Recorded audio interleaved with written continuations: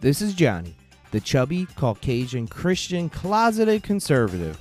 Some might say I'm everything wrong with the world, but don't take their word for it. Make up your own mind.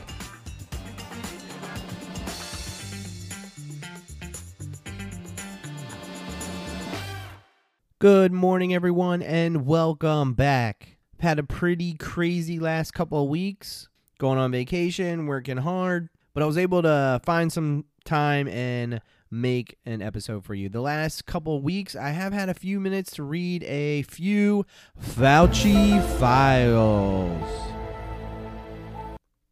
So just remember, everybody, all of these Fauci files are on my Facebook. I post them, the Fauci files at 5.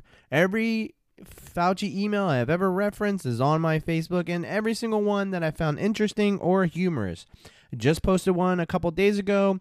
It was some sort of social media individual emailing Dr. Fauci in late February asking about information about COVID. And he gave her basic knowledge of COVID that he wanted public at that time. Now, the thing that I am most interested in when reading these, and it is all over the place, is Dr. Fauci hinting at he was muzzled. I've talked about this the last 3 or 4 episodes. My episode of Dr. Fauci, I played a much longer montage of all of this. But this is my favorite parts of Dr. Fauci hinting at him being muzzled by the Trump administration. I can tell you, I take no pleasure at all in being in a situation of contradicting the president. So it was really something that you didn't feel that you could actually say something and there wouldn't be any repercussions about it. The idea that you can get up here and talk about what you know, what the evidence, what the science is, and no, that's it. Let the science speak. It is somewhat of a liberating feeling. Did the lack of candor, did the lack of facts in some cases over the last year cost lives? You know, it very likely did. You know, I don't want that, John, to be a soundbite. Now, some might call liar, liar, pants on fire. I have a slightly different opinion of this. I think Dr. Fauci is just really sucking up to the Joe Biden administration. I think he thought he was going to be working with Donald Trump on the majority of this, as probably the most of us conservatives believe that. And to do a complete 180 and work with Slow Joe, I'm sure these two individuals have much different leadership styles. Is that a good way to word it? And he's just kissing Joe Biden's butt when he talks about how free he is and liberated to speak. Because as I go along reading these emails, time and time again, he is asked if he is muzzled. This last week, as I was reading them, I found not 1, not 2, not 3, but 4 emails where an individual is reaching out, an olive branch to him, saying, hey, if you are being muzzled, I am here to help. We'll start the first one. These are all late February, early March. This is an email from a Kara Phillips. She's an investigative correspondent for ABC News. I'm just going to paraphrase a lot of this. There's a lot of reading. Again, they're on my Facebook, so go look for them. She starts off with Dr. Fauci. This note is between longtime colleagues, so I guess they have some sort of history together. I want you to know how much I have respected you professionally and medically for nearly 20 years. I also appreciate how honest and transparent you have always been. I know we are in a unique situation. I want to know and would never put you in a situation with my correspondence that would jeopardize you in any way. With that said, I hope you keep me informed, off the record if need be, so I can continue to cover this story honestly and fairly. With utmost respect, Kyra. This is the ABC News individual. If Dr. Fauci was in trouble, he could have responded. Maybe he did reach out to her by phone off the record, because all his reply is, thanks, Kyra. So maybe he did reach out to her off the record and they never published it. They never did anything about it. This is the only one that's a little iffy, where he doesn't immediately come back and say, I was not muzzled. So I have another email Dr. Fauci received February 27th. This is from a Susan Bradley. There's very little information on her. I'm not really sure how they know each other, but it's interesting to kind of get Dr. Fauci's perspective during this time of COVID. She says, I understand Vice President Pence has ordered you not to inform the public about coronavirus without approval. This is quite terrifying, especially since Trump has already shown his desire to spread false or incomplete information about his public health crisis. Then she does say, I'm planning to fly domestically tomorrow. Is it safe? Dr. Fauci replies, there is much misinformation. I actually have not been muzzled at all by the vice president. And BT dubs, it is safe to fly domestically. Hopefully we all can find common ground that when he says I am not muzzled by the vice president, he is not being muzzled by the vice president. It's interesting. We're going to talk about NPR a lot today. NPR sent Dr. Fauci 2 emails within 24 hours of each other. They're from different individuals, so maybe they weren't all on the same page, which is embarrassing for them. The first one comes in on February 27th at 2 p.m. Dear Dr. Fauci, this is HJ from NPR again. I was wondering if you could confirm a New York Times report that says the White House has instructed you not to say anything about the coronavirus outbreak without a prior approval. Kind regards. Dr. Fauci replies, this is not true. It was taken very much out of context. Then we had David Folkflick email Dr. Fauci February 28, 2020. Dr. Fauci, I cover media and flow of information to public for NPR, and I'm also a host. You and I once spoke years ago when I covered Johns Hopkins over a science research issue. You told a colleague the report you couldn't comment on coronavirus was taken out of context. In what way? Thank you, D. Dr. Fauci replies, I've never been inhibited from interacting with the press. I'm assuming he's just talking about the Trump administration. So I give you more evidence. 3.5 emails. The one from Suzanne Bradley is a little iffy, but at least 3. And we're up to 7 or 8 emails now where Dr. Fauci has had the opportunity to reach out for help if he's being muzzled by the President of the United States. And every time he has said no. NPR, ABC, and Dr. Shalomic, which we spoke about last episode and the episode prior, would have all been great people to reach out to. ABC, I'm sure you could find them online. This NPR individual, David Folkvik, he lists everything. He's got his work address on there, his office phone, his mobile phone, which is redacted and we can't see it, and he has his email. Dr. Fauci could have drove to this individual's work and had an off-the-record conversation with him. Personally, I think I still would have stuck with Dr. Shalomic. The man seems very well informed. He seems well balanced. He's not a huge fan of Trump, but the fact that you could sit down with another doctor and hash out and bounce ideas off of what to do when you're in this type of situation seems very helpful. I might even just have reached out to him just in general, just because of stress, and to have this nice doctor who says, hey, if you need any help, let me know. Again, I can't stress this enough. I don't hate Dr. Fauci. I think this COVID pandemic is a once-in-a-lifetime situation. Hopefully, it's a once-in-my-lifetime situation. It's very unique. No one has ever experienced something like this before. So hopefully, we can find common ground that when people experience new things, sometimes they make mistakes. During this whole thing, every time I've talked about Dr. Fauci, I have critiqued him. However, I've never wanted to cancel him. I don't hate Dr. Fauci. I think in the very beginning of COVID, February and March, which are all these emails that I've read from, individuals made mistakes. And Dr. Fauci made a lot of them. And now, when he is working for Joe Biden now, to even hint at being muzzled, and then these emails get released that show him saying the exact opposite, it's very odd. It's very odd. And again, I think checks and balances in our medical fields is a great idea. I know people who have gotten second opinions from doctors, and I think the U.S. government should do something similar. We are a country of checks and balances. Unfortunately, when it comes to the NIH and individuals like Dr. Fauci, they are appointed individuals. Dr. Fauci is appointed. So even if we're like, no, Dr. Fauci did a bad job, it would take his boss or him to step down, to fire him, to get rid of him, to get someone new. So unfortunately, Dr. Fauci doesn't answer to U.S. citizens. And I think the way to solve this would have been another doctor or several other doctors out there. And I would have encouraged them to have different opinions, to check and balance each other, to collaborate and contradict. Now, I'm going to keep going with these Fauci files. I post them all on Facebook. If you've missed some, go on Facebook. Fauci Files at 5. For some reason, they seem to be my most popular post. I post all of these interesting articles, some funny videos every day, all day.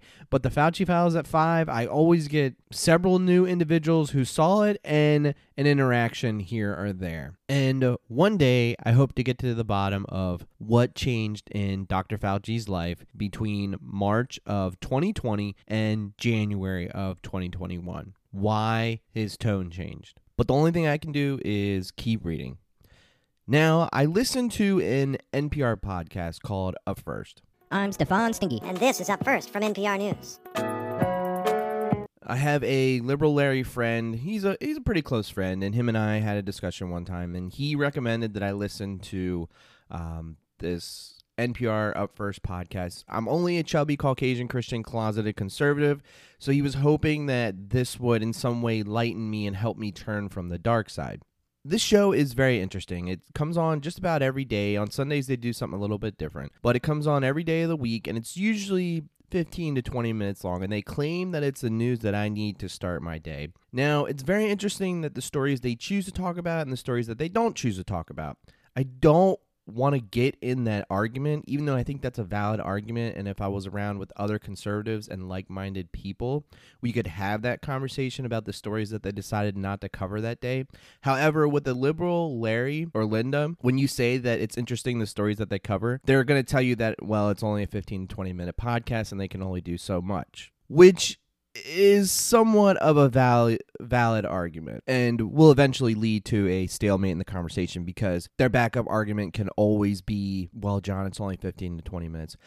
Now, my favorite part about this podcast is when I'm around a liberal Larry or Linda, I always love to sneak in that I listen to NPR Up First every morning. And you should see the grin that this comes across their face.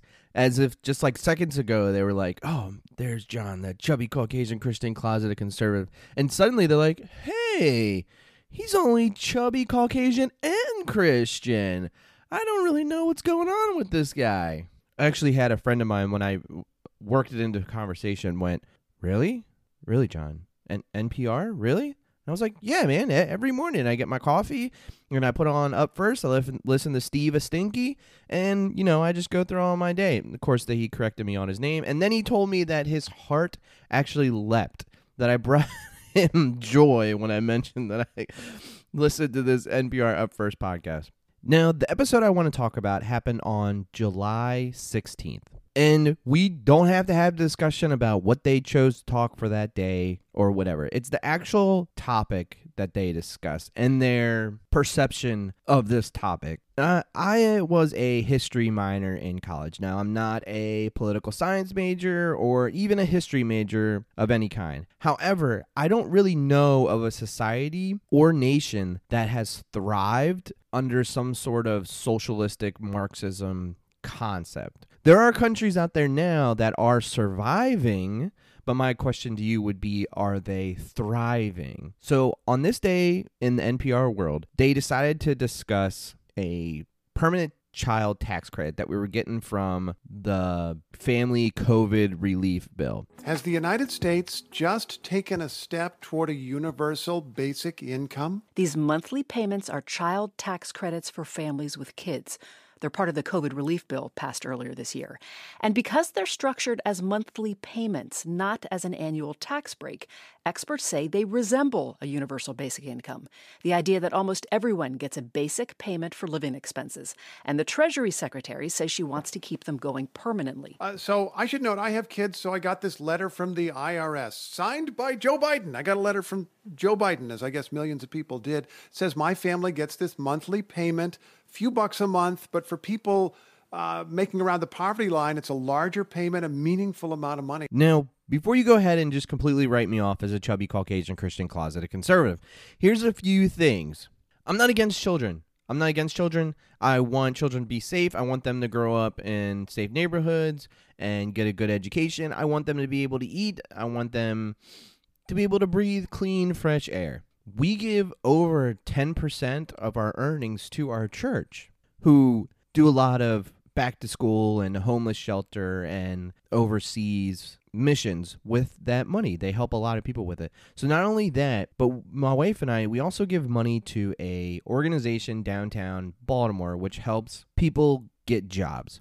So if they're on any sort of addiction or anything, they have people there to help them with that. And then they provide them suits and they let them shower so that they can go interview for a job and eventually get a job. I am not against helping individuals under the poverty line. I want to help individuals under the poverty line. I do help individuals under the poverty line. And I've always had this idea about socialism, Marxism. Now, for all you Christians out there, just hear me out before I go too crazy.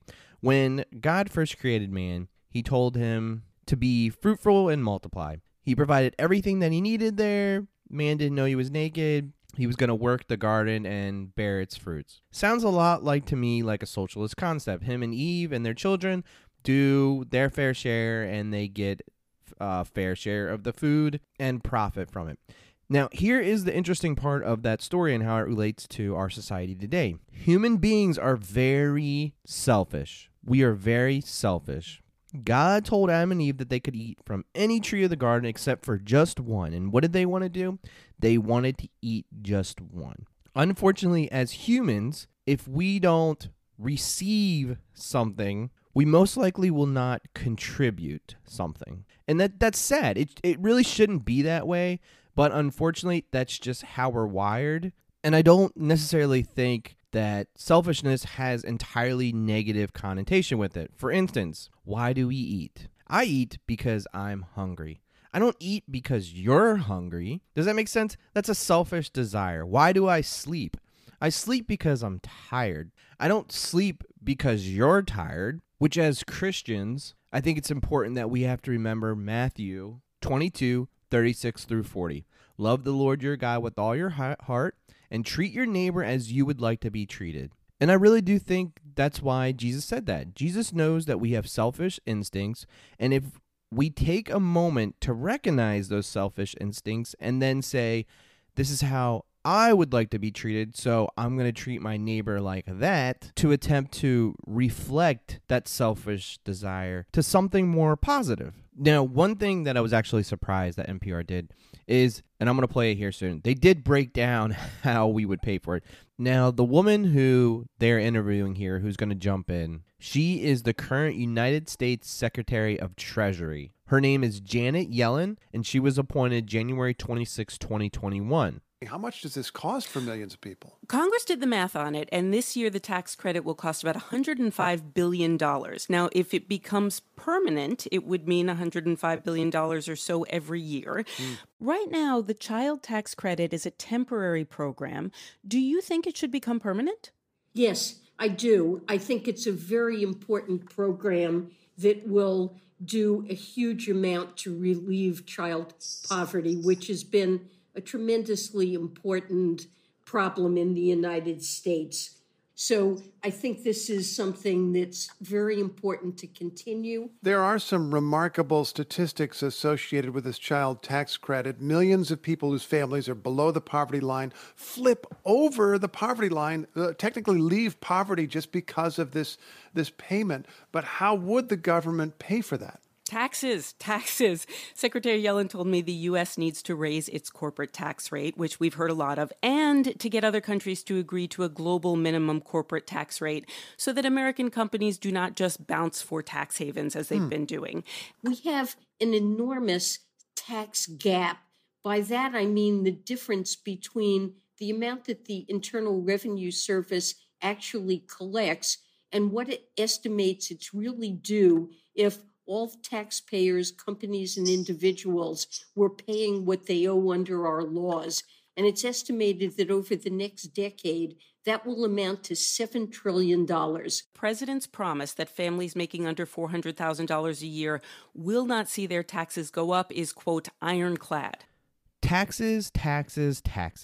Liberals do a great job of this, pulling on your heartstrings and then saying, we can do all this and you don't even have to pay for it. And again, yes, I want more people out of poverty. I want more people above the poverty line, because the more people that succeed, the more America succeeds. And what better way to give someone a rags to riches story than the concept of capitalism? Capitalism, democracy, you can be whatever you want to be. Whereas when we start moving towards this socialistic society, we start to have bread lines and something like Cuba where they only get a handful of eggs a month. So they tell you that you don't have to pay for it, and that if you make under $400,000 a year, that's ironclad that your taxes aren't going to go up, which doesn't scare me in the least bit. My wife and I combined don't even make half of that. And I am sure that there are people out there who do not pay their fair share of taxes. People, companies, CEOs, whatever. But if we're going to raise taxes on all corporations, let me explain how this is going to work. Corporations and companies don't pay taxes. Jeff Zucker at CNN is not going to sit back and say, you know what? I'll take a smaller paycheck this year so we can pay the taxes out of my paycheck. That's not how that works. That is not how that works. They do every single thing they can to make cuts and save money so that they can pay the taxes. They're not going to give the coffee boy a wage increase. They're not going to hire any other analysts or reporters. They're not going to hire any other investigators. And they might even have to lay a couple people off because they can't afford it. I don't know about you, but I have never received a paying job from a hobo, from a homeless individual, from someone below the poverty line. Every single job that I have gotten has been from a company or individual that had some sort of surplus that was saying, yes, I have the money and the work. I need to bring another person on. So if we increase taxes on the rich and corporations, you can only do it to a certain extent, because eventually they're going to say, we're just not going to hire anybody. We're just not going to try to produce different products. They're going to make every single budget cut that they can. And then they're going to charge you more for the product because it costs them more to make it. So that is an argument that I feel very passionate about. If anybody ever wants to argue about raising taxes on big corporations and the wealthy, please reach out to me. You can do it on Facebook. You can also go to my Anchor account and leave me a message. Let me know how to get in contact with you. Let's do a Zoom call or something. Because if you raise taxes to a certain extent on the rich and major corporations, these corporations and wealthy individuals are going to change their lifestyles and the way they run things to remain wealthy. And the individuals who are really going to get hurt is the middle class working citizen, who is going to have to pay more for everyday goods and services, lose jobs, receive lower wages, and everything will inflate and cost more. Unfortunately, that is not even close to the scariest part of this entire episode. One other part that's very scary is how happy Steve Astinky is of getting a letter from Joe Biden. It's a little scary. I would love to sit down and talk to Steve Astinky and ask him why he's so happy that he got this letter and why he's so proud of this individual. I think it would be a very interesting conversation. All joking aside, though, the scariest aspect of this entire episode, this entire story, one of the scariest episodes I have ever heard of this Up First podcast, is this communist, socialist, Marxism concept of a medium government salary or wage that comes in monthly that individuals need to survive. And one of the scariest parts about this is that people do truly believe, there are crazy people out there who do truly believe that NPR is an unbiased source, that they are government funded, which if you do some research, the majority of their funding does not come from the government. However, there is a small percentage that does. There is a small, and this is the craziest part, there's a small percentage of their funded that comes from individuals who pay taxes in a capitalist society. So it's very odd that this company would attempt to push a socialist agenda when their funding is due to a capitalist society. It's very scary. Once you think about that, once you go down that trail with me, things get fuzzy and they don't make a whole lot of sense, which is why this socialistic Marxism ideal and way of life is so scary. If you look at all of the other major socialistic societies, the USSR, currently China, and the way things work in America right now, these crazy left socialistic ideas are initially rejected just because they're so crazy. But slowly, as the public gets worn down and they're brought up time and time again, people get worn down by them, and the argument begins to make more and more sense. So the fact that this NPR podcast is not only partially government funded, but then tells me that it's the news that I need to start my day and then push a socialistic propaganda agenda on me is a little scary. It's really scary. And this is how socialism starts. NPR is planting just that little seed that we should get a monthly wage for our child, which sounds great. It sounds great. And that's what socialism does. They want to take all of your worries and pain away. You don't have to worry about car payments. You don't have to worry about house payments. You don't have to worry about food, childcare, education. Everything is free. But at the end of the day, when everything is free and the government has come in to help, that Ronald Reagan said that. The scariest thing anyone can ever say is, don't worry, I'm from the government and I'm here to help. Once you are fully reliant on the government and everything you are receiving is free, you're going to look in your rearview mirror and you're going to notice all of your freedoms, God-given rights that you have sacrificed and given up to have a so-called perfect life, possibly perfect life. Please give me a country or a civilization that has successfully done this, where everybody's pain and worries, everybody's stress has been cleared away, everything is free, and they still have the right to speak. They still have the right to practice their religion, to gather, to peacefully protest, to fight for human rights, to elect their own officials. Because I tell you, once you are fully reliant on the government, you don't have any say in what human rights are. You don't have any say in what your leaders are. They own you. You are reliant on them. And therefore, you have no other freedoms. You've given up all of your freedoms in order to receive a false sense of security. Because it never works out like that. That's going to wrap me up for today here. Please look me up on Facebook, Anchor, YouTube, wherever you get your podcast. Just search the Chubby Caucasian Christian Closeted Conservative and look for my eagle. I actually had a family member paint that eagle, and I loved it so much that she gave me the original. Now, she has a Redbubble account, and you can get this eagle on mugs, travel mugs. You can get it on t-shirts and backpacks. She actually just painted another eagle of the eagle is clutching the American flag. It's a beautiful piece of artwork, and I'm debating getting it on a travel mug. I think it would look really cool on a travel mug. But anyhow, go check out her Redbubble account. You go to redbubble.com and search Robin N. Brown. That's in the color brown. You can also look for her website in my description and go on over. She's very patriotic. She loves the Lord, loves this country, and her artwork is just beautiful. So go on over to Redbubble account and pick up a t-shirt or travel mug today. Again, I want to start a conversation, so please feel free to like, rate, comment, subscribe. Thank you all for listening, and we will see you later.